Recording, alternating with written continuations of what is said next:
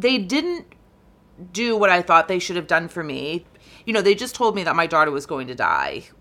But they didn't call anyone to come into the room with me. They didn't call a social worker, and they sent me out on my way, and I had to stop at the desk and do what any other parent would do after an appointment. And I was hysterical, and everyone in the waiting room was staring at me, and it was horrible. And they brought me to a private room, and I called my parents. It was devastating.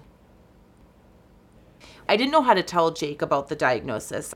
So I asked a lot of different parents about, how they handled it and what they said, and took all that in, and then made the decision when I felt the time was right.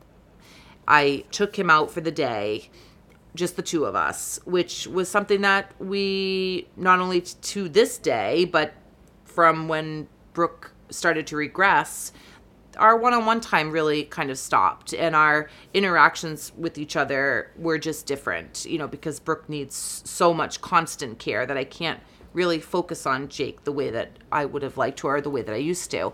So it was just him and I, and we went to the beach, and we walked the boardwalk, and we shopped, and we played in the arcade.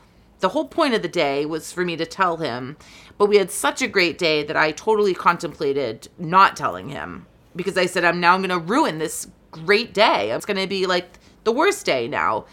But I said, I've got to tell him.